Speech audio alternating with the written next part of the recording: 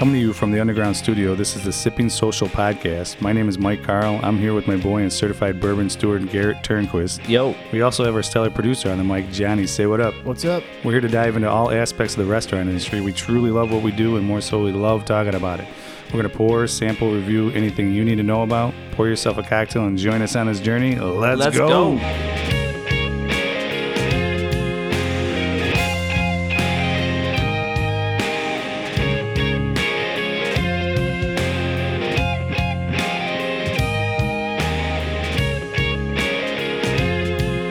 Beautiful. Thanks for joining us today, guys. We're really excited to be here. We have a super special guest on for you today. Jude, the owner of Hop Butcher, is sitting here with us. We appreciate you coming on with us, man. How you doing today? I'm great. Thanks for having me. Perfect.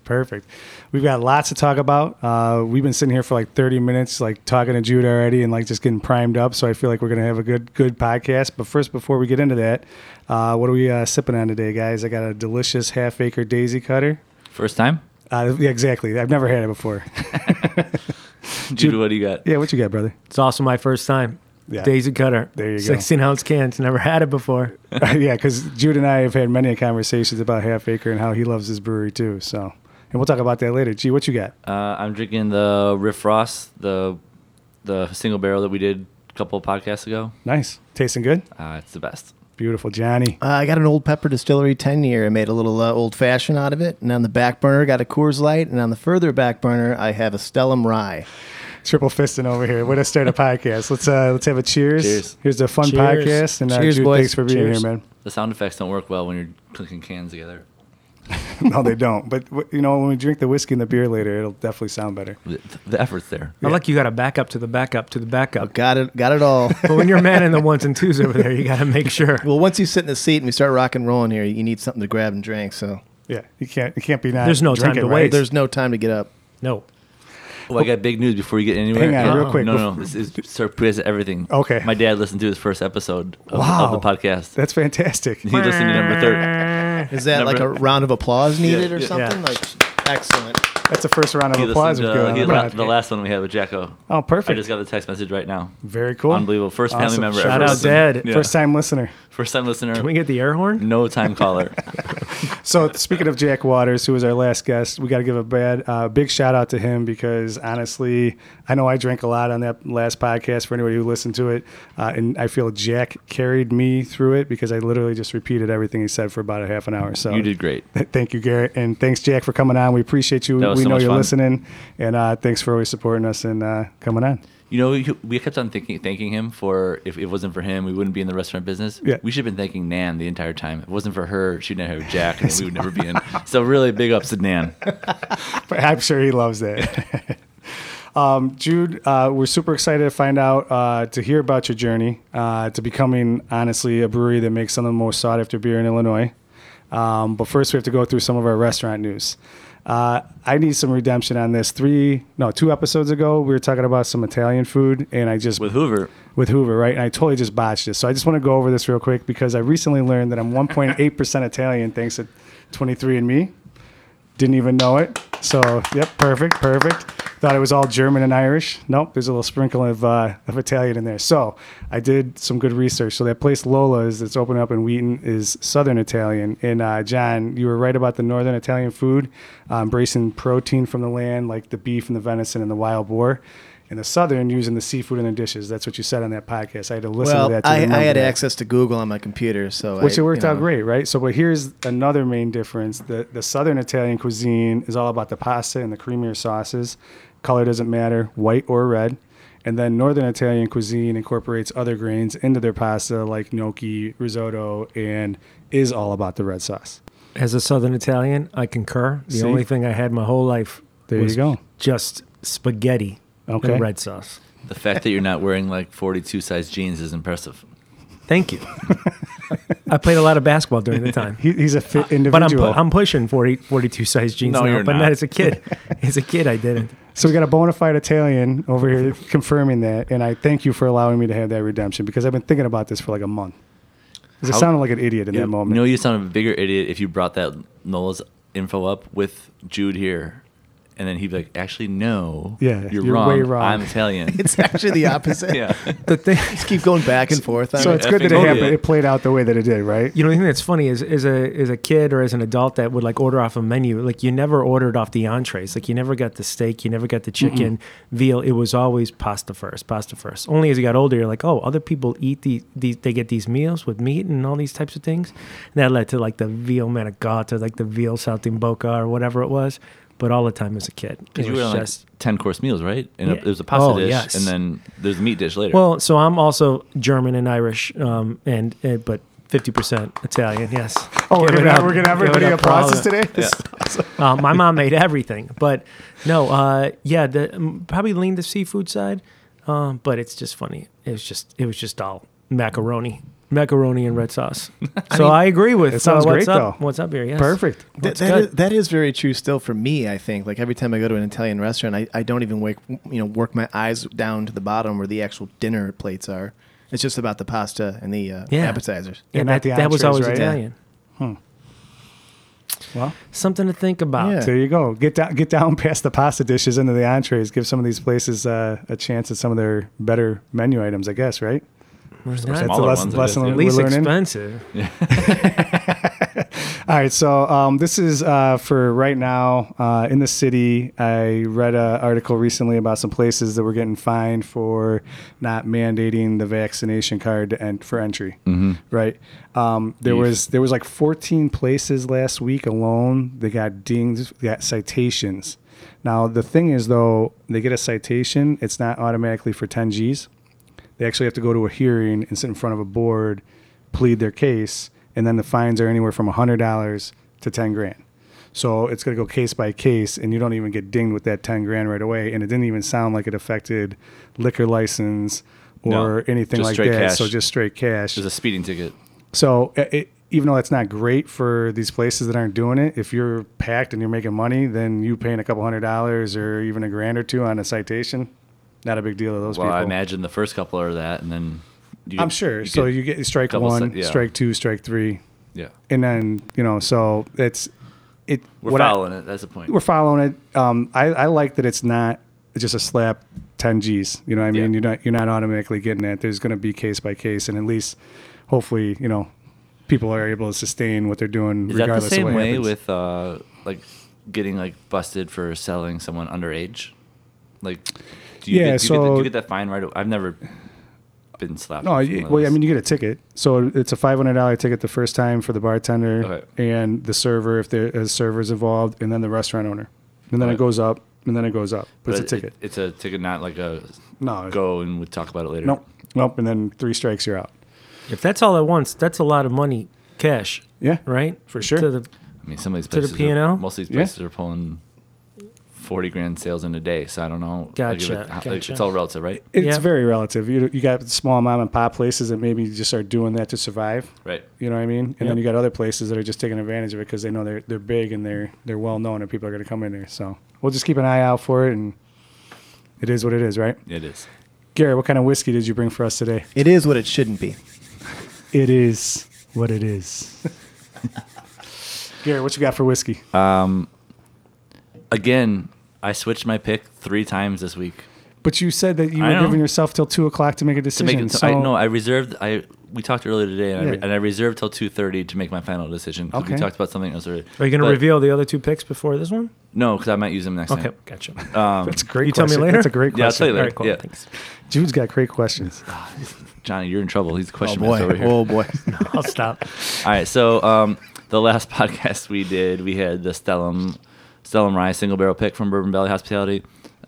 Today, we're doing the Sazerac Rye single barrel pick with Bourbon Valley Hospitality. It's got a Mason Mash sticker on it, but it's 100% Bourbon Valley.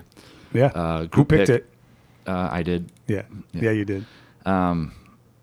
I feel weird saying that, but yeah, I did. Yeah, Why? I Be did. proud of I don't it. know. Yeah, you're right. You picked it. Yeah, I People picked are loving it. I have no problem telling you that I picked the Stellum one. Right. The Sazerac, I'm like, it's a collaborative effort of a bunch of people. No, you- it wasn't. You picked Where are they Yeah. located? Sazerac Rye is made from Buffalo Trace in Kentucky. So you went there? No, they actually sent this one up. We did 2 picks from them this year. We were only allowed to pick one of them down at the distillery. so I chose to have this one brought up because I knew that I really just cared about one or two people's opinions on this one. And then we did an Eagle Rare down there, and that was like more like, I don't know, bourbon is more, I don't know, like a lot of people like that more than rye. So when we brought other people down with us, it was more enjoyable for them to do that. So I'm very excited about this pick. I can't wait to drink it, dude. You gave me a sample when you picked it. Yeah, you tried it with me. I know, so I haven't drank it since then. Oh, yeah. Even though I have a bottle at home, I haven't opened it yet. So I'm excited to try it. And then for beer, now that everybody's rubbing their hands together, Sounded good in the mic. Jude, what did you bring for us to drink of yours today? We got a couple beers coming out tomorrow.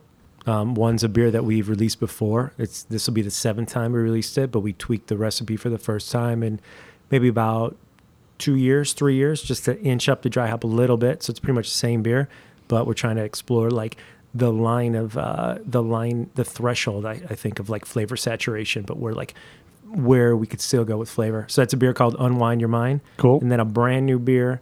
It's a triple IPA. It's a little riff on a double IPA we've done before, called Dun Dun Dun. So we added another Dun, made it a triple IPA with some hand-selected Amarillo, some Galaxy from Australia, and some Citra from the Pacific Northwest called Dun Dun Dun Dun. Oh, boy. In a black on black can. So love it. 10.5% beer, 7.5% beer. Cool. Super hoppy. Can't wait to drink them in a little bit. Mike and I have never liked a beer that had any Galaxy or Citra in it. That's right. Never. Two of our 3 favorite hops, right? 100%. Oh my God, that's awesome. Oh boy, the theme of the podcast is clapping. I know. Better than penis. I feel like I started a bad trend. No, it's a good trend. It's a positive trend. It's a very positive trend. We're hyping It's each other up. Good positive energy in here.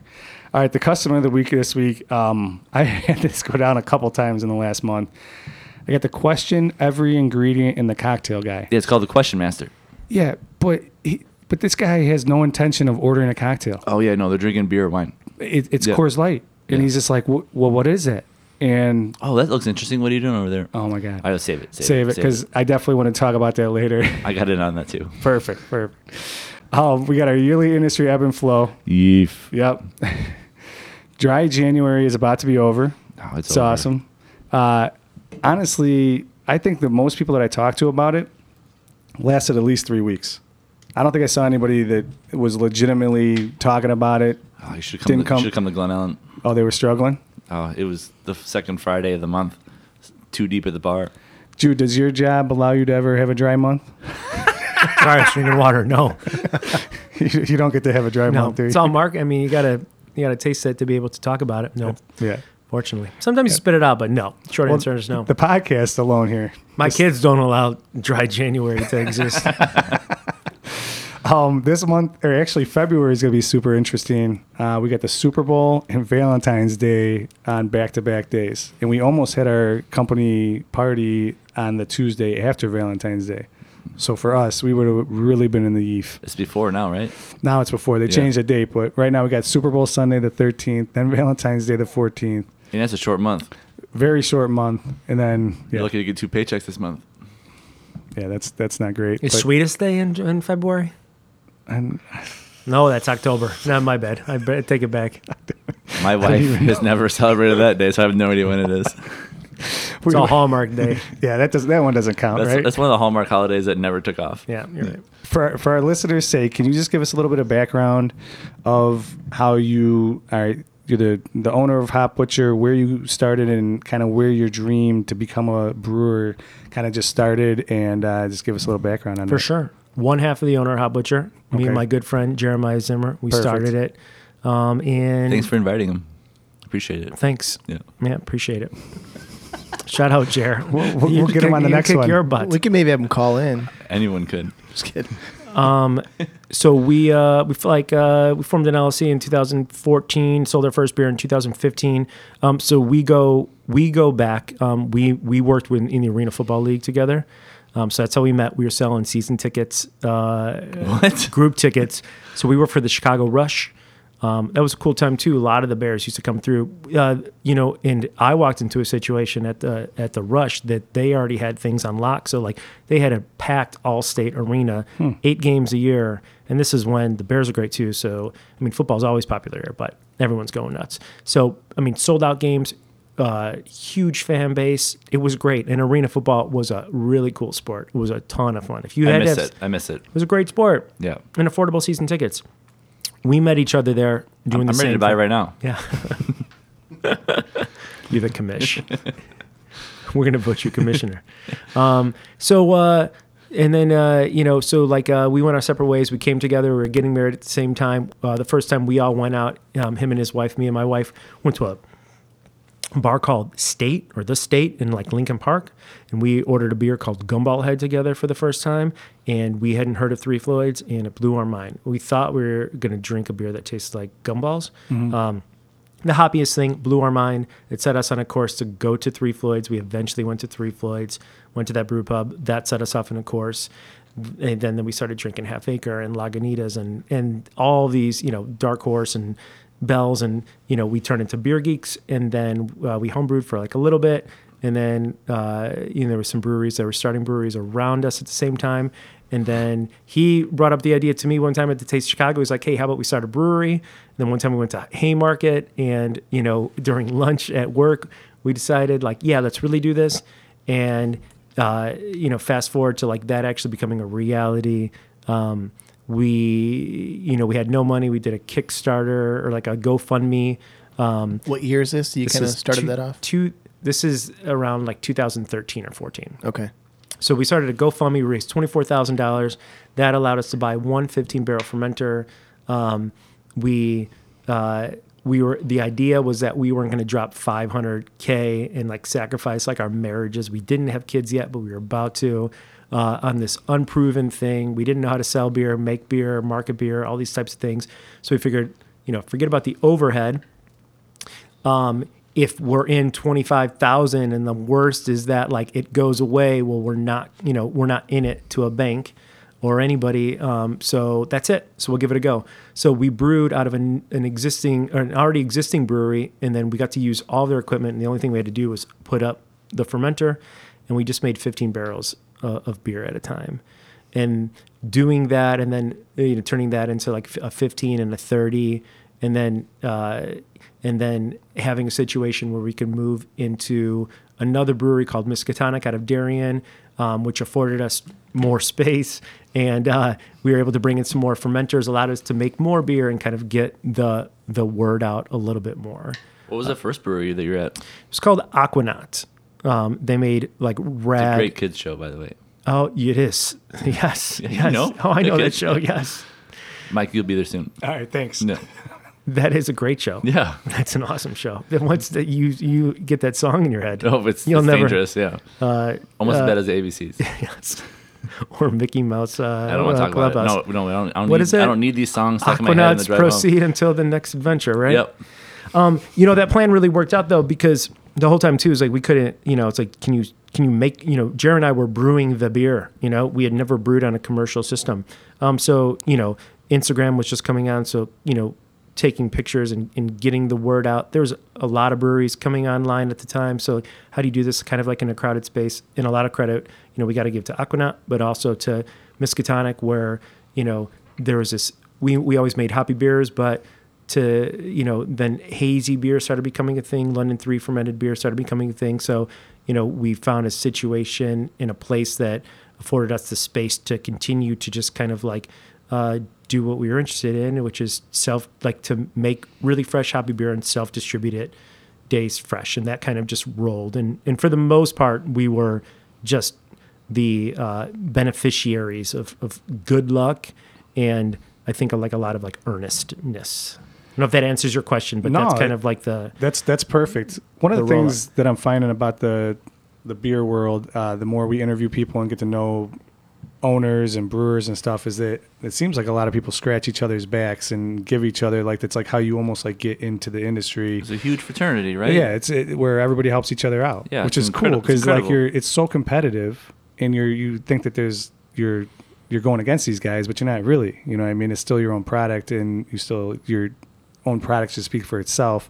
So for you guys, getting the chance with Aquanaut and then with Miskatonic, it's just so cool that they help you on those stepping blocks. you're all after the same thing, and you go to the same place, and you can talk shop, and the same things that all the highs and the lows you experience with each other, and you can, you're never scared to share your experience doing this, and I'll learn from you this way, and in anything that I can pass on, any of the successes or the failures I've had, we can talk about, and it's all kind of this just information sharing, and I think everyone's better, for it. And when it comes to ingredients and stuff like that, everyone's willing to share, but I think we're all after the same thing, and we're all after the spirit. There's a spirit of beer that ties you together without getting too, kind of like existential. But I think that's what makes it all float. And at the end of the day, there's nothing better than having a beer with each other. There's something about it that this communal experience that brings you together, and then you're making things. That's awesome, which dude. is real cool. I was just kind of curious about, like, you said you were home brewing for a while. I don't know, like, was that like a couple of years, 2-3 years, or just kind of like a year thing? Or? It wasn't really that long. It may have been a year or two. So we maybe have a couple batches under our belts. What's so up? my question there is, like, you're home brewing for a year and a half, 2 years, and then how did you even like get in contact with the guys from Aquanaut, and like, what's discussion there? Like, we're gonna like just pay you to like use your equipment basically, and then like when you did your first batch, like, did you nail it out of the park, or was it kind of a test phase? Or Well, I think at the time, Great question. Yeah, that's a good question. I think it speaks to like what you guys said about there being a community, and this is a time when just every man, every woman is kind of starting up their own thing. So you can walk into the front door and you can introduce yourself, and you could say hello. You could also kind of express like what you want to do, and if you've got breweries that have space that aren't always using their tanks and turning them around, and they could benefit by you being in the building and you brewing it to their bottom line, then it only makes sense for you to, come into the building and do what you got to do. Because at the same time, too, I mean, that's beer that they have to sell. But now they don't have to sell that beer because now they're getting a batch fee from you or rent from It's you. like subletting a room in your 2-bedroom apartment. Totally. Yeah. Yeah, 100%. So that's it. And like, was the first beer, it's easier to brew on a commercial system than it is home brewing. You have so many more controls on the commercial side. It can be scary, but in the end, like when you take a step back, it probably is easier than you think, because you've got everything's glycol controlled and steam powered, and the valve. I mean, everything is much more efficient and professional. That it's a lot easier to do it than you think, like doing it on your stove and cooling it in a carboy in your bathtub, and all these things, like moving the fermenter from your front to your back because the front's 70 degrees and the back 65 degrees, like all these like silly things. So the beer was good from the beginning. There was batch 2 or 3 were not good.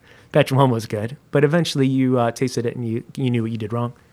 And the scary part's got to be that you're making it a larger quantity, right? yeah. So like you're like, well, if we screw this up, it's a lot of beer we just ruined. Yeah, because you brewed 5 gallons in your back, Yeah, no big in deal, your right? bedroom, and now Yeah. you got 15 barrels, times that by 31 gallons, and now we're going to do 30.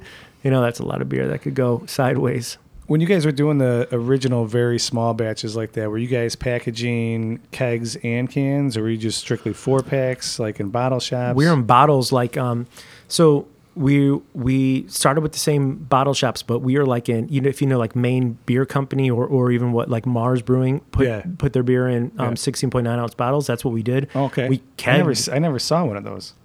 Yeah, for us, well, you never saw it from us at the time. From you guys. Well, so a part of the story is before we were called Hot Butcher, we were called South Loop Brewing. So for a while, that's everything that we did was either in kegs or in those bottles. But that was only pretty much around for a year. And then mobile canning comes on, where you don't have to spend $120,000 on a 4-head mobile canning line. You can bring people in who will charge you based on the fill, and they'll bring in their own ends and cardboard and what else. And then you could just kind of do, whenever you package, you don't have to pay for that overhead. You just do it by the beer. Nice. So when we eventually moved into that helped out a lot too. And that was during kind of like the rise of, 16 ounce cans. Cool. One more follow-up question to that. Sweet. So you were talking about like scaling up from like a home brew to the actual like full-on brewery. I mean, you'd had to have like read or had some YouTube research or something before just going in there and like, I don't know how really the process goes, but like, can you really just understand it at that basic like equipment level, and then just when you get in there, just realize what's going on and do it? There are a lot of parallels, but you're not pulling valves, and you're not using pumps really when you're homebrewing. So there is an onboarding process. Okay.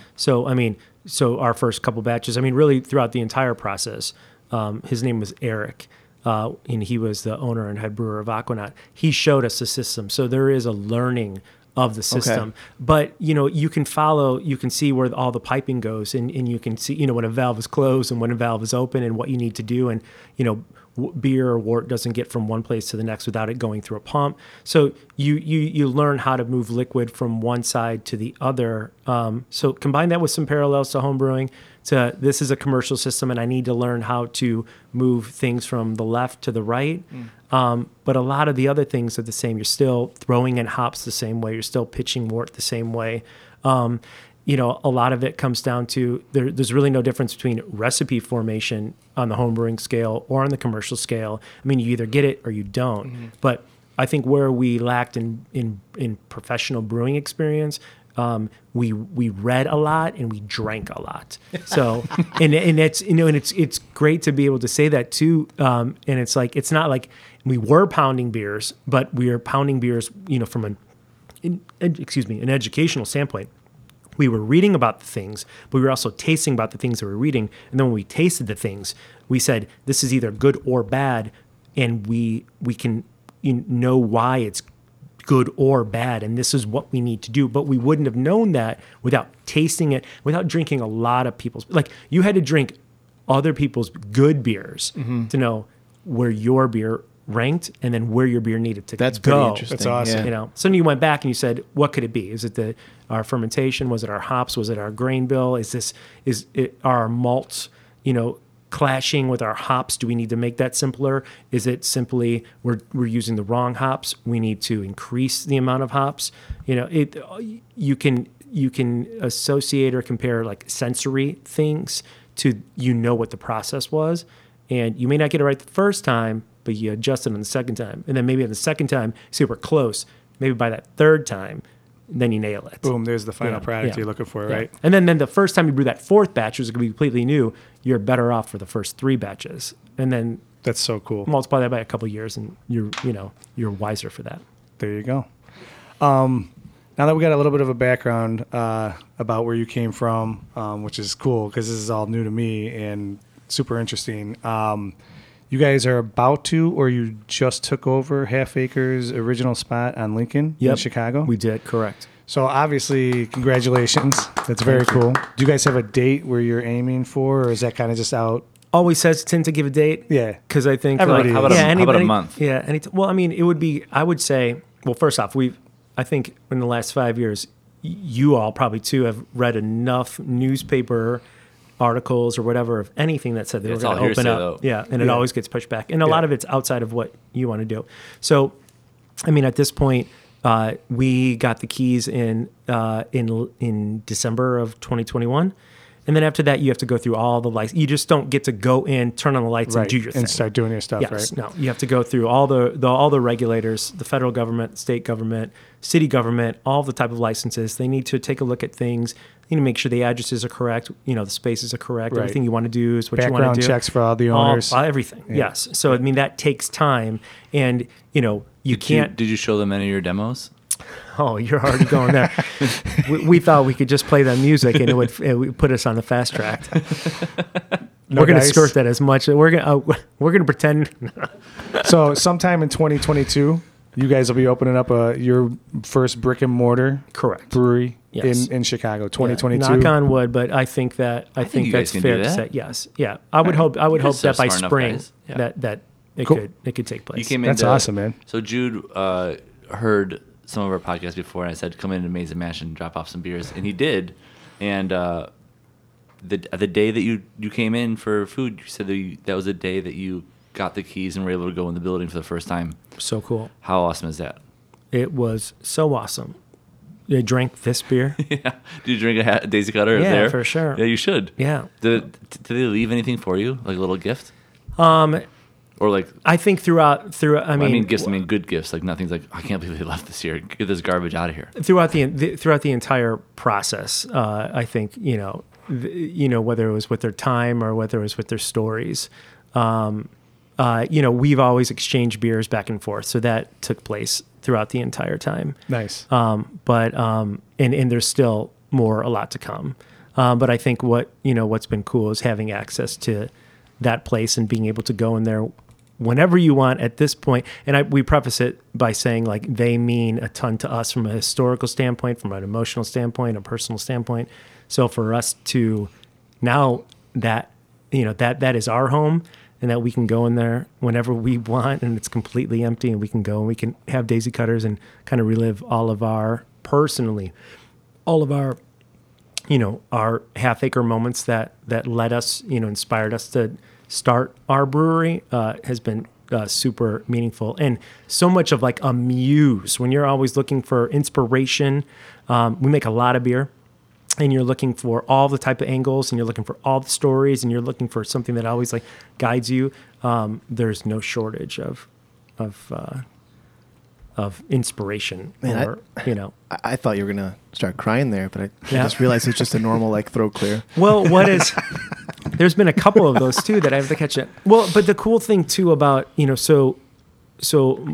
wife and I, we lived in that neighborhood for 7 years and Half Acre was our favorite brewery. I worked for the Chicago Fire, for 5 years during the time that we were getting the brewery off the ground. And, every Friday you'd stop home and you'd stop in the store and you'd say hello to everybody. And at one point it was like, we're going to start this brewery, and then eventually we started releasing beer. So the dynamic kind of switched a little bit because we were then kind of more in the industry and we were selling beer. But you'd go in and you'd grab a pizza down the block from Montrose, from Chicago Pizza, and you'd get a growler of whatever and a 4-pack and you'd bring it home and you drop off your beer and that was it. And so much of what you learned about beer was that brewery, and you'd take your kids and you'd sit with your wife and any time you had time to do anything, it would be at that brewery off of Lincoln, and you'd sit there and you'd look around and you're at this brewery that has no brewery and you'd say, what's the best spot to have a brewery? And you're like, it would be here.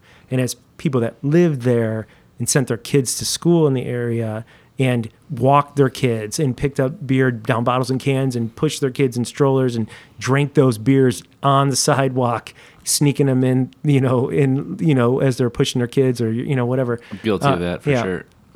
That was the spot. So to have an opportunity that like you could make beer in this magical place and now you're on the other side of it is still the most mind-blowing thing that you can think of. And not only do we have an opportunity to make beer with them, but then all the people like anybody that loves Half Acre or holds that as a spot, we can now, share that, or they could share that with us. It is completely mind blowing. That's so cool. I didn't realize. I mean, you and I have talked a couple times at social about how much I love Daisy Cutter and you love Half Acre and social and how much we sell there. But I didn't realize how special it was to you for like your influence and you living in the neighborhood and drinking their beer. It's like your home bar. That's awesome. It is the spot. And now you get to take it over.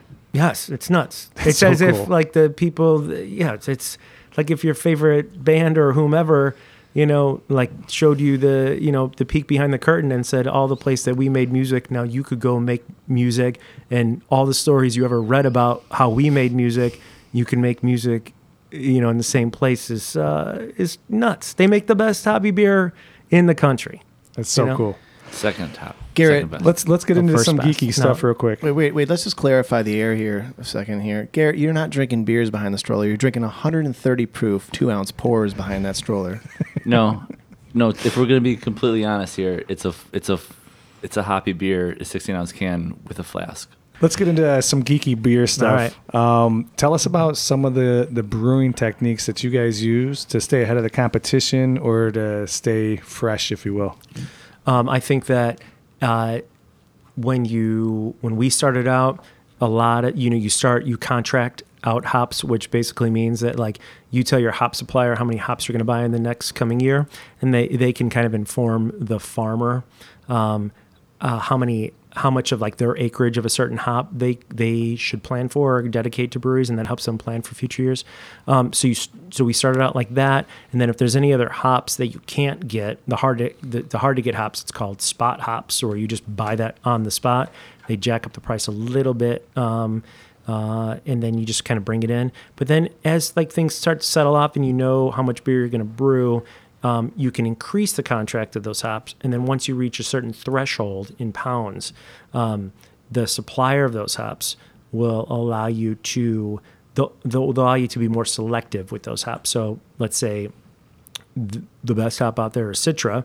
Instead of them sending you whatever they have, they'll on spot or in your contract where it can come from anywhere. Once you get over a certain poundage, they may send you 4 lots of Citra and say, let's pick a number. Let's just pick 2,000. Let's say you're going to brew with 2,000 pounds of Citra next year. Well, they'll send you 4 lots of Citra, and it could come from Idaho, Washington State, Oregon, and you'll rub those lots. Yeah. You'll rub those lots, and you'll say, that's the one I want to brew with. So all 2,000 that I'm going to use from you, that's what I want to brew with. And you smell them for, you're either going for citrus or tropical or dank or caddy or whatever it is across all the hops. So to answer your question, as we've gotten to be more selective with the hops that we use and have more access to quality hops and pick that to a profile, I think we've been able to define what a hop butcher profile is. Cool. And say, when it comes to Citra, this is what we think of Citra, or this is what we want to express with Citra. When it comes to Mosaic, this is our idea of what Mosaic is. When it's Simcoe, this is what we want from our Simcoe. And then you start to develop maybe like a house flavor or a house profile and a perspective. So I think more so it's like being able to access ingredients that can speak to what you want to say with your ingredients in your beers. And then having those one-on-one relationships. We just released a beer that had 3 different types of New Zealand of a specific varietal called Motueka, where we were in touch with a very specific farm in New Zealand who was able to work it out where we got that version of Motueka from his farm, and he would show us like how it grows and what his experience is and how far his family goes back and their 5 generations and how all these types of things and all the trials and tribulations, and then combine it with 2 other suppliers and be able to brew a beer like that. So like these conversations that go back and forth, it geeks us out, and it also gives us access to quality. So I think as more of that happens, that's how I think we'd like to position our brewery, is that when you drink our beers, it's a sum of all of, we can tell the story of what goes into what you are drinking. That's awesome. Looking at your guys' That's awesome. Garrett's it's so cool. It's so incredible. I mean, I like you hear about like chefs at restaurants who say like, I only buy ingredients from the farms and like local farms, and I have to go to the farm. I got to rub the soil, and I want to be a part of that. I want to see what the grain is like before I even bring it in. I mean, you're doing the exact same thing. That's it. Yeah. So I think that's a testament to the quality of it, right? To your personal self, though. Like, blows your mind. Because not only can we tell like you're like super interested in this, and you're passionate about it, but like you really really care about the ingredients that go into the beer. Well, it's crazy that for someone who's as enthusiastic as you can be about something, that like you now have access to these things. Like you only read about these things. You read about these in books as you were like coming up. You read the names. You saw the farms. And 7 years of reading, and now you're like speaking with these people, and they're working with them. Yeah, not just like shaking hands. You're making deals. And you can let them know what inspires you, and they're like, oh well, let me see what I have. We've got this for you, and now there's a loop. Yeah. Going back and forth. That's cool. It's nuts. So how much longer till you own your own hop farm? Oh no, we cannot do what they do. What they do is nutty. All the credit goes to what the farmers do. I mean, harvest seems like all right. So you're getting all geeked out on the hops, and I'm assuming you do this similar with the yeast and other grains. What's your favorite beer to make? Like, obviously hazies, you guys are really good on that, and it's selling like hotcakes now. But like, what do you get jacked up to make? That exact beer. Yeah. Whether it's I mean, it could always be split between like a West Coast version of that, so like an American or an English yeast fermented, but that flocks out and would leave the beer relatively clear with some either old school or new school hops, or a London 3 totally hazed out juice bomb with big hops that elevate, soft body, whatever it is. It's always hops. That's crazy because we talk to a lot of people in breweries. Like, not to like flex on you, but like it happens a lot, and they're not into like the super hazy stuff. Yeah, it's usually like the lagers. They want to make crisp. a super crisp lager, or they want Yeah. like a traditional West Coast IPA, And all those beers are great. Yeah. It's not to say, I mean, those are some of my favorite beers too. Yeah. It just happens like we were fortunate enough to make we were fortunate, IPA is the best seller, and we were just fortunate enough to be that, for that style of beer to be the beer that we are most passionate about. But lagers, hell yeah. Yeah. Lagers are one of my, like, I will, Zapdorowski's, huh? shout out to Goldfinger, shout out to Dovetail, shout out to Art History. Yeah, Dovetail Hellas and- Lager is one of my favorites. That's a nice art history Like- one too. Those guys do a good job. Yeah, they do. So does Roaring Table. Shout out to everybody making lager. Lager beers are rad. Saisons are rad, whether it's Blagis and, Belgium, but like was who brews out of Beguile. Awesome Saisons. I mean, all we're just fans of beer. So I'm going to open up this delicious, delicious beer called Unwind Your Mind. Unwind your mind. And Gary, you want to get some sound effects over here while I Yeah, pour I this? do. And Gary or Jude, while we're pouring this beer, I got a fun question I thought of asking you. Since you guys brew a bunch of different types of beers, and it's all like small batch right now, do you literally just open up the recipe book and like throw a dart to see what you're brewing next, or is it based on the season and availability of hops, or is there a good rhyme and reason as to why you Really- pick the beers? Really get it in there, Garrett. Get that pour.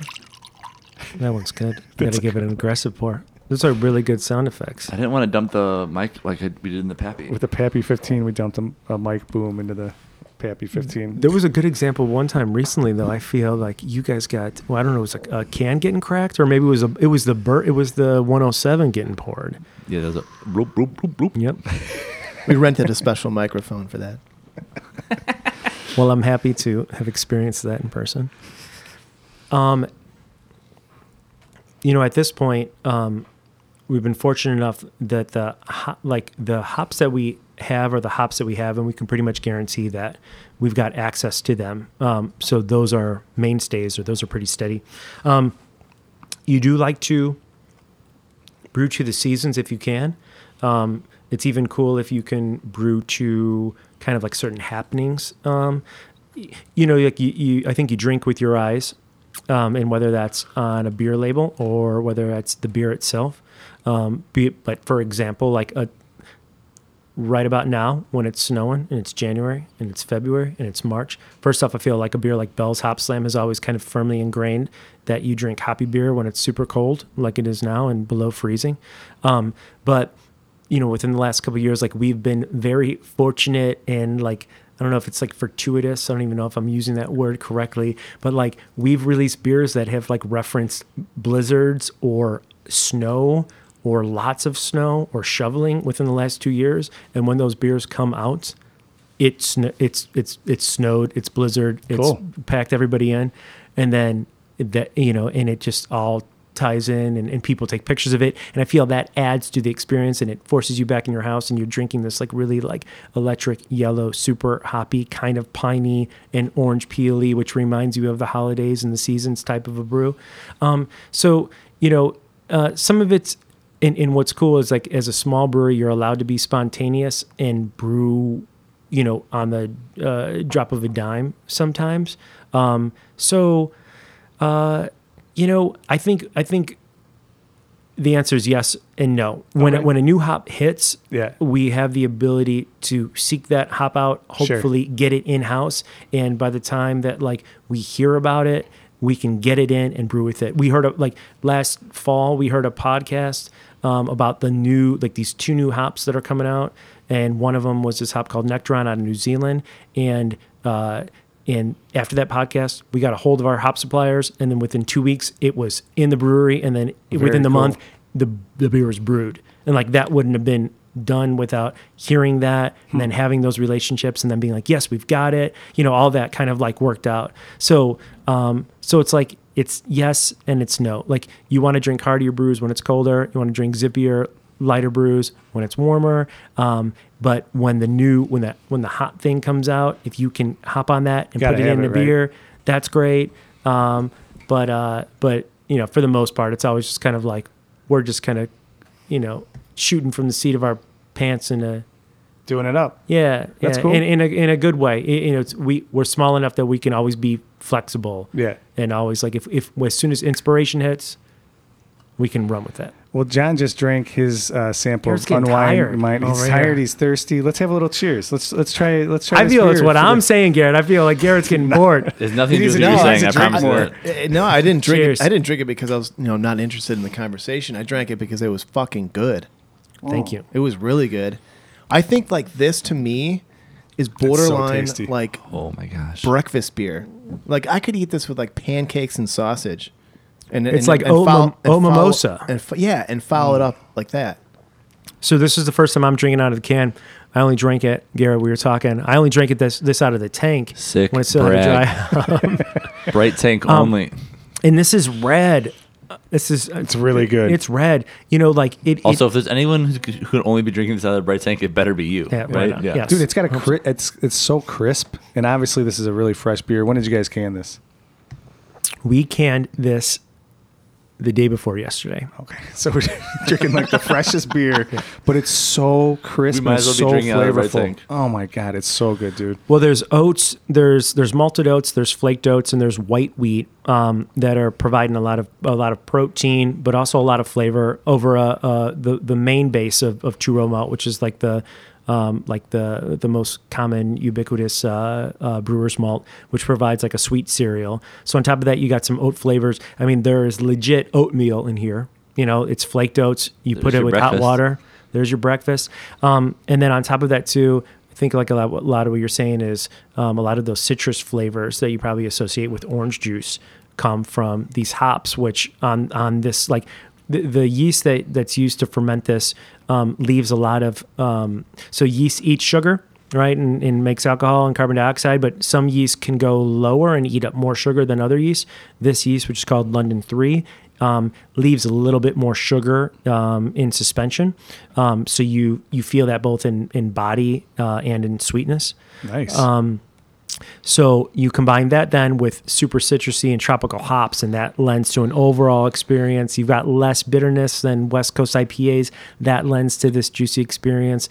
We got hand-selected Mosaic in this, which is super gnarly. It's the first of what we use, so it's all like real tropical, like kind of like these kind of like tangerine, navel orange, kind of like blueberry, like blueberry dank kind of flavors. Then you've got Motueka, which is lemon and lime out of New Zealand. And then you've got El Dorado, which kind of produces these kind of like stinky, overripe, citrusy stone fruit flavors, which, equates into like total juice. All right, I got a question. So I spent 2 weeks traveling the South Island of New Zealand. I didn't see one hop farm. Really? Was I completely oblivious? I believe it's the northern end of the southern island. So we didn't spend much time up there. Okay. It's very concentrated into one region, and if you pull up the map on that region, which you could like on an iPhone, you'll see all the hops. I did this today for the first time to look up the difference between Slovenia. There's a brewery that we're... I thought you were looking up what the difference between the pastas in northern and southern Italy. All right, so we'll go back to that. If you look back, you'll see that all of the hops, all the New Zealand hops that you see that beer uses, they're all just areas of New Zealand, like Nelson, Rawaka, Motueka. What else? I mean, that's a lot of information that people aren't... Yeah, it's good. But all these hops that are used, they're just places. They're just regions or farms or hills or mountains of I think the northern end of the southern island of New Zealand. Cool. Awesome. I'm glad you brought that up, though. I mean, good question. I traveled, and Great question. literally all I saw was grass sheep, rain, and more sheep. Lot of sheep. But it was beautiful. Right? I mean, the whole thing was beautiful. What were you there but for? Vacation. That's cool. You decided to vacation in New Zealand? Well, it's a long story, but we were spending an entire summer in Sydney, and we took 2 weeks in New Zealand. This story gets better. Yeah. That's cool. Yeah, I've well, never been to either. We talked a little bit about the Australian trip in a previous episode where I got kicked by a kangaroo, Ooh, Matrix style. that doesn't sound good. I wish there was a video of that. That would be amazing. That would be amazing. I would have a little bit of PTSD watching it again, but Yeah, kick, not box, huh? no, this kangaroo, I got a little too close to the joey. Yeah. Oh, yeah. And it reared back on Can't its be doing that. tail and Can't gave be me doing the old back leg right to the chest, and I like full Matrix like straight back. I think I've seen that on a shirt. Don't get too close to the Joey. Yeah, I love the artwork on your cans. yeah. Who does that? It's always amazing. His name is Dan Jetsa. But I think my favorite part Big about shout the out to can Dan. is Yep. that you guys put tasting notes like on the can of what you should be looking for. And I think Right on. for the average beer drinker, Nobody I think does that. that's huge. And actually, not the average any beer drinker, just to like have an idea of what you guys are going for. Just kind of, it's cool to see it on there and then be like, and even though we've never heard of lychee before this podcast, thanks to you. Lychee or leche? Leche? No, leche is milk. Lychee, Yeah. right? Yeah, it's lychee. What's the difference? One is leche and Right. milk, and one is lychee, which is a fruit. Yeah. Is it a? Is I'm it learning Is it an things. Asian fruit? I don't know. Okay. I mean, Mike Shalal from Iswas would know. So would Dylan, whose grandma from Iswas grew this stuff. That was like the only reason I knew of. I would say I was saying it lychee, but you're right. It is lychee. Yeah. That's like one of the descriptors. If you go to like the cut sheet on the Citra hop, excuse me, that was a burp. You're good, dude. They said lychee or lychee, and what's so funny is that like no one like. I don't want to say no Americans never had that, but like everybody describes Citra like, oh yeah, that's lychee or lychee, and it's like Oh. no one's ever had it. It's And like everybody's acting like they know what it is. they're You're like, oh it's yeah, like yeah. jingonberry or like gooseberry. Like, oh yeah, for this sure. Nelson tastes like gooseberry. It's like you've never had a gooseberry in your life. I've never had one, but yeah. I'm guilty of it as well. At Grandpa's But you're farm right. in Indiana. Oh yeah, you've got that. That's where MPG. So you're going and you're drinking some juice at MPG and then biting into a gooseberry. Little gooseberry. Yeah. I Little think, chaser. I think they call that something else. How did we get started on this? How did we get started talking The about point this? is, the point is lychee. not Oh. how, but why. From the beginning, we were so earnest and like green and wide-eyed that like we were so hungry for information. We'd go to a brew pub and we'd ask, we'd be like, what is this? What is this? What is an IBU? And for better or for worse, sometimes sometimes we'd be talking down to, and sometimes this information would be shared with us. And our whole thing, like from the beginning, was like, we're always down to like share info from Nice. from an educational standpoint. Like we'll always try to like level, like we'll always try to just level out, and talk about things as we're learning things. So I think that was always an extension to be like, let's make things as approachable as we can. That's my favorite word in beer, approachable. So back to the can, like it definitely does have a really cool look to it, and it kind of does play into my brunch beer theory, where it's like this dark blue can, and it says "Unwind Your Mind," and it has all these stringy black lines kind of running all through it. So like it's almost like you're in your dream state at night, and all these dreams are coming in and out of your brain, and you wake up, and then you pound one of these, And you and unwind. unwind your mind. Unwind your mind. I think it's even like a fishing rod that's kind of unspooling your cerebellum as you drift off into dreamland. Ooh, Well, there you go. There you go. Solid. Let's cheers your second beer you brought us, the Dun Cool. Dun Dun Done. Done. Done. Done. Done. Done. Dun. Johnny's done. Johnny already Cheers. drank his twice. All right, so this is a 10.5% triple IPA. It does Jeez. not taste like 10.5%. It does not.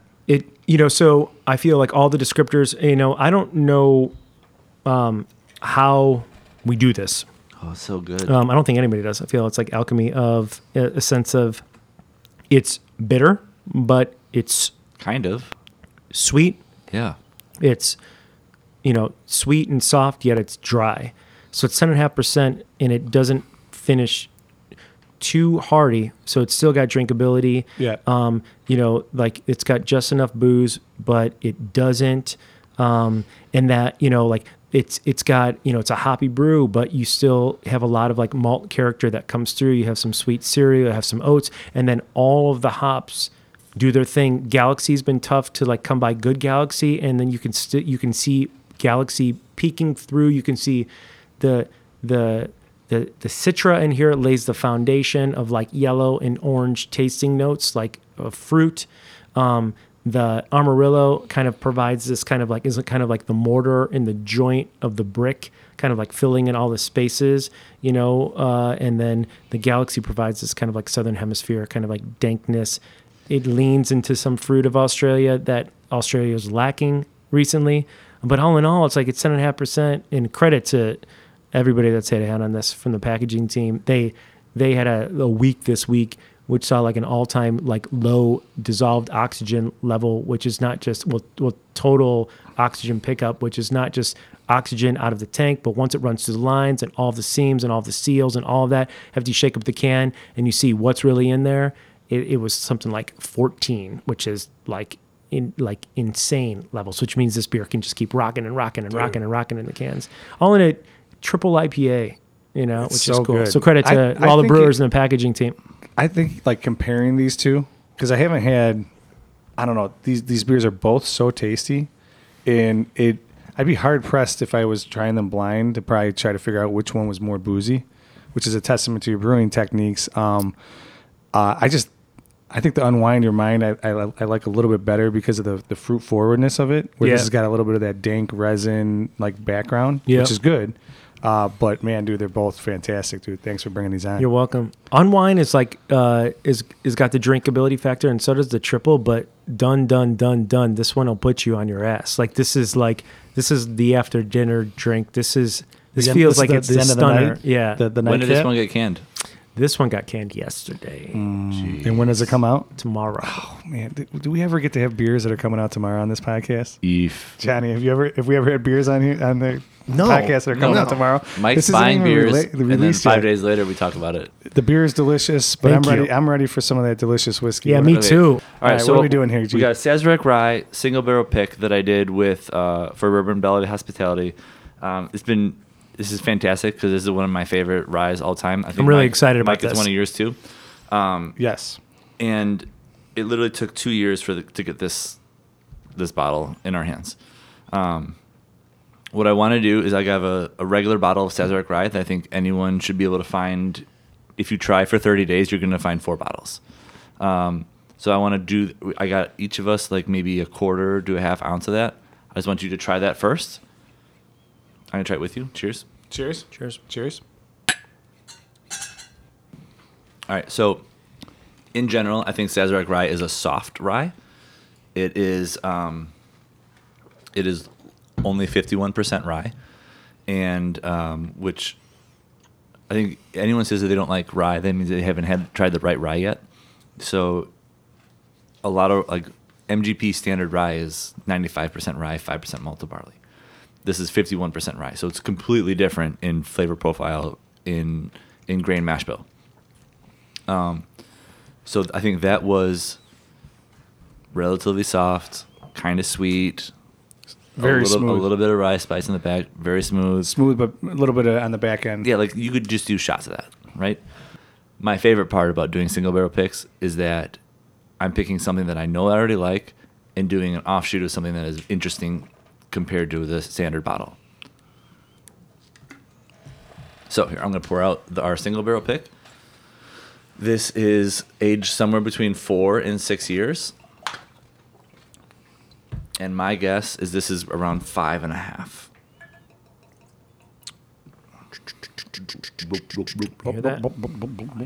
Thank you. This one's for Jude. Thank you. This is legit. Cluck, cluck, cluck. Ooh, that was good. Ooh, that's could be a night ender. Enjoy those 9 ounces. Thank you. The The wine producers call that glug, glug, glow, glow. We got Thank you. 3 or 4 samples of this, and initially when we tried them, I wasn't totally sure one of them was going to be the answer, but after trying it 3 times over 5 days, this was definitely the answer. Cheers. Well, cheers. Cheers. Cheers. Hey, thank you. The actual Clinkies. Perfect. I'm excited to try this. It's been a while. I can't believe you haven't tried it. You had it in your You've store got this and whole your room home. mic'd up. I moved in my chair and I heard the You leather tooted, of all my right? You tooted. Don't. Tooted. That's a dad thing. Well, that's right the there. You sweetest tooted. sounding. Sorry. That's a bourbon toot if I've ever heard one. Man, that smells really good. So I do think that you get like some of the same sweet notes up front, but I think you get a little more like It's different. anise, mint. It's definitely different. I don't think the baking spices come through as much as on the Agreed. original. It's sweeter. And Johnny, just There's less burn too for for some your reason. for some reason, it's because I brought you a 90 proof instead of 125 proof. Oh, is that it? The way I could best describe it is I feel like there is an elegance to this pour compared to the last one. You know, That's I better want than any tasting note I've ever heard. it is so clean and classy. Yeah. I feel like I would say like the last pour, which was really tasty, had like an aroma of like maybe like a maraschino cherry, and this was like dialed a lot back. But the flavor and like the mouthfeel and the sip was like intense, where it was very loud, and very spicy. Where everything about the aroma and the flavor here was just clean. It felt like royalty. The Royal bottle, Garrett. The Royal Barrel Selector. Ooh, I like that. This is so smooth and mellow. Don't even look at me in It's the eyes. so smooth and mellow. It's incredible. There's zero bite on the back end. Yep. Mellow yellow is the way to describe There it. you It go. is so. It's money, dude. And the mouthfeel it's complex, but It's like juicy. kind of like tingly. Johnny, what do you think? Simple. I think it's delicious, and I'm not looking forward to your review because you can't, because you picked it. So, What are you gonna give it, Johnny? So this, Jude, we at some point, Oh, yeah. we generally say like what we think of Yeah. the beer or the whiskey is out of a 10. I'm saying and 10. then- I'm saying 10 out of 10. 10 out of 10? And I'm giving this to people when I want to say like, have you had like? Let me give you like. We're searching for a classy experience. I'm going to give you the cleanest, classy, like I'm going to reserve this for like, ooh, I'm at a loss for words. I'm at a loss for words right here. Like you and the wife on Christmas night when the snow's falling and the kids are to bed. This is like not only the special moments, but when you feel like you need one. This is just the you deserve it. There you go. This is like the you deserve it experience. It is so smooth. It is so classy. It is so refined. It is. hey, babe, let me give you a bedside Sazerac rye before we go to bed. I think it's the old. What he's saying is it's the old pat on the back. Like you deserve a good cocktail. You Yeah. deserve a good whiskey. That's kind of what I'm getting at it, dude. It is Oh, phenomenal. It's the ice on the cake. It is the cigar after the championship. That's what it is. I don't think I'm going to There give you a rating per se. Like, I mean, I think like it's an excellent pick, and that's what I want to make a point of is that there are definitely differences between these two bottles, and Huge, someone like huge. Garrett can identify that and pick it out and make a selection and actually sell something like this throughout the restaurant group that's benefiting everybody, because this is a great pick. Well, how about this? Do you ever like look for like? Do you ever have like anything, like when you have something in mind that you want to serve or something in mind that you want to drink, that you know what it is? And sometimes there's a lot of things out there that don't kind of like that you can't define. They don't kind of like meet that criteria. But there's some things like when you have an idea of it that you're like, yep, I know exactly what you want, or I know exactly what I'm going to do. And those moments are few and far between. And when you find those moments where where it fits exactly what you're thinking or what you're looking to deliver on, when you find those moments, you have to hold on to them, and then you have to buy that bottle again. You have to buy that bottle again. This fulfills that. Like this is an experience in a very unique or specific experience that when you're looking to speak to that one, you can't speak to that outside of this, or with any other thing outside of this. This drives down a lane. This fills a gap. Yeah, I was just kind of thinking like it was just finding like a hard pack of Fruit Strike gum as opposed to a nice soft pack of Fruit Strike gum. That's delicious. Simple. It's like The when one you that's bought- been it's sitting in the when you boat. bought- Yeah. When you bought baseball cards when you were a kid and you always knew how fresh the gum In the was in Flair, there. you're like, the this gum is was gonna- fresh. yeah. They're You're both like, the "Ooh, same this just thing, came but out." one's just better because it's just better. It's totally that's totally like that. Yeah. It's totally Those like two I will say descriptions this. were identical. I will say this. I Great job. I drink a bang up job over here, boys. Good job. Good job. job, Garrett. Everybody. So I drink a ton of Sazerac rye. You and I both. Usually in an old fashioned. Yep. Right. This is like Zen. Yeah. Sorry, go ahead. No, that's perfect. The single barrel pick does not need to be mixed with anything. It's almost like an old fashioned in I itself. won't put it in old fashioned. That's why it's got all the smoothness that you want in old fashioned, the sweetness you have that you want in old fashioned, even a little bit of fruit forwardness that the other one just does not have. And I'm freaking loving it, man. So I'm not going to do what Johnny did and surpass the rating. I'm just going to give it the best rye rating I've ever given, 9.5. Freaking loving it. Anybody who wants to try this, come by the Burger Social or Maze and Mash or the other restaurants in the group. $13 for 1.5 ounce pour. Probably your best bang for your buck in that $13 to $15 price range. Come on by, drink it up. It's tasty. Grab a I'm bottle. stopping by and buying a bottle. You better expect to see me. I'm buying a bottle. He's got This you. is I'll be great. there. He'll take care of you. He's got you. I hid one for you just in case. Thank you. This is like the coconut or the vanilla of Imperial Stout. When it's right and it's right, this is it. Dude, it's so good. Garrett, can I get a little bit more when I hear about the customer of the week coming up? Ooh, yes. Are we ready for the customer of the week? First of all, John, We got some I great need to give producing myself going some on more as too. well. What's that? We got some great producing going on right here. Oh, absolutely. I'm we just do. thinking. I'm just thinking we're pushing 2 hours and the content's been really good, so we gotta drink more. just drink more wrap and it up. continue Okay, talking. Perfect. Awesome. So our customer of the week is the Hey, what's in that drink guy that happens to be sitting right in front of the drink station. That's the hard part. Like if it's the guy that's at the end of the bar that just wants to know about one drink as you pass him, like, oh, hey, what's in that? That's different. But the guy that's sitting right in front of the cocktail station that has to know every ingredient that's going in there. Bellying up. Yeah. And honestly, generally, this dude is drinking a Coors Light with no intention of ordering a cocktail. Now, if you, after the second or third cocktail that I've told you about, are in on getting a cocktail, then that absolves you from any of the previous statements I just said. But if you're the guy that's just asking a question to impress some chick or be loud in the bar, or you're like, hey, what was that spice you just put in there? What did you just put in there just so other people like acknowledge you?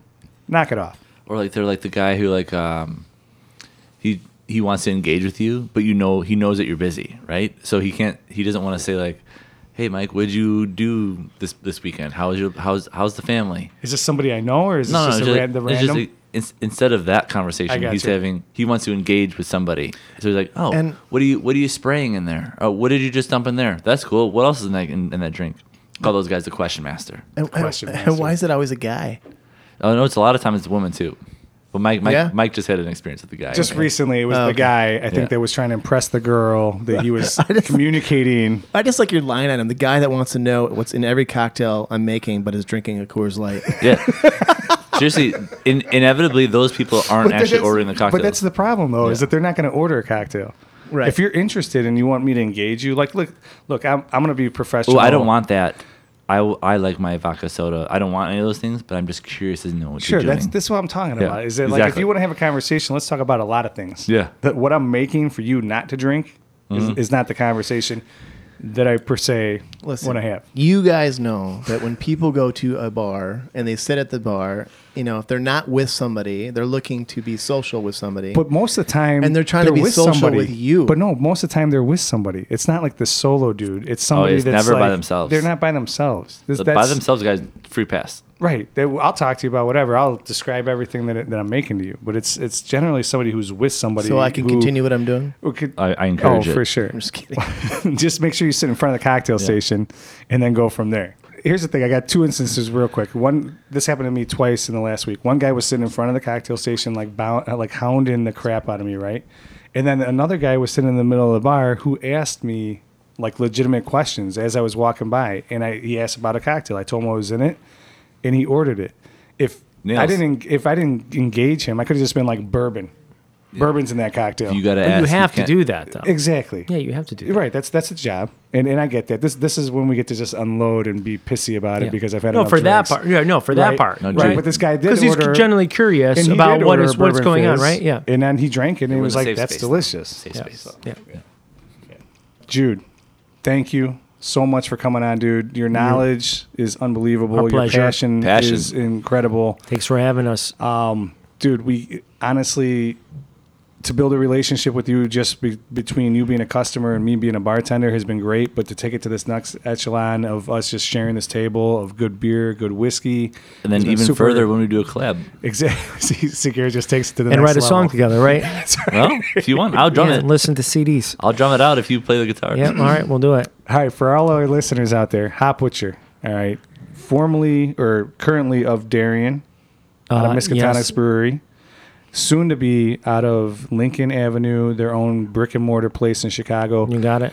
Check them out. Everybody At Hot Butcher all the time. Wherever you look, it's always at Hot Butcher. at Hop Butcher. Yep. Perfect, dude. The beer is unbelievable. The owner that we got to meet today and hang out with today has been even better and more special for us.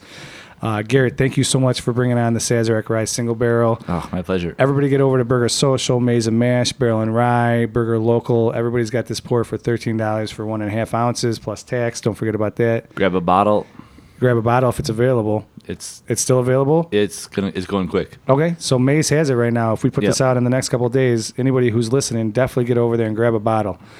Take care of your bartenders and servers right now. They definitely appreciate it in these slower times. Be good to everybody. Drink responsibly. Jude, do you want to plug anything that we didn't go over? Be good to everybody. It's Love it. love. You Yeah. know, let's all support each other, lift everybody up. Cool, man. Give what you get. All right, well, Get love, give love. Give love, give love. here's to today. See you Hey, tomorrow. thank you, See you guys. tomorrow.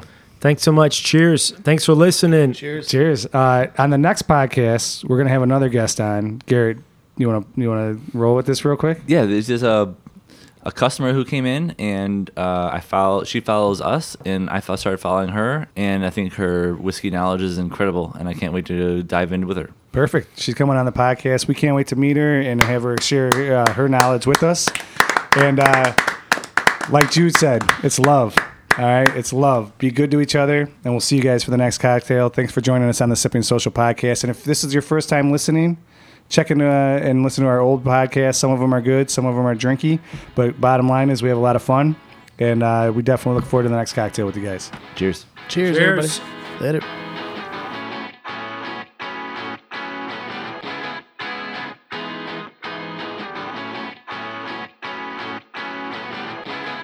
First of all, we'd like to thank our listeners, our families, and our friends that support us. We could not do this without you. Subscribe to us on iTunes and Spotify. Follow us on Instagram and Facebook. Tell your friends about us if you like this podcast. Big thanks to our producer, Johnny, in the Underground Studio. Also, a shout out to Johnny Perona in Davenport Ed. That's the rockin' music you're hearing in the background. Thanks again, and we look forward to the next cocktail with you. She's like the cat that's at my tongue for days. 'Cause lately I can't say what I need to say. These words get stuck in between my teeth. We're gonna try it on the podcast. I know what you guys would. I mean, as I'll I spit look it out in at front of you. I look at the shelves, I know what I mean. I figure I know what you guys have had and what you haven't It's had. okay. We want to try new stuff, Yeah. and every now and then we can't drink the top shelf stuff, you know? What a fucking dude. I'm just joking, dude. No, that it's gonna be French house? delicious, dude. Well, I was gonna buy the one bottle. It was $100. I just figured you guys weren't worth it.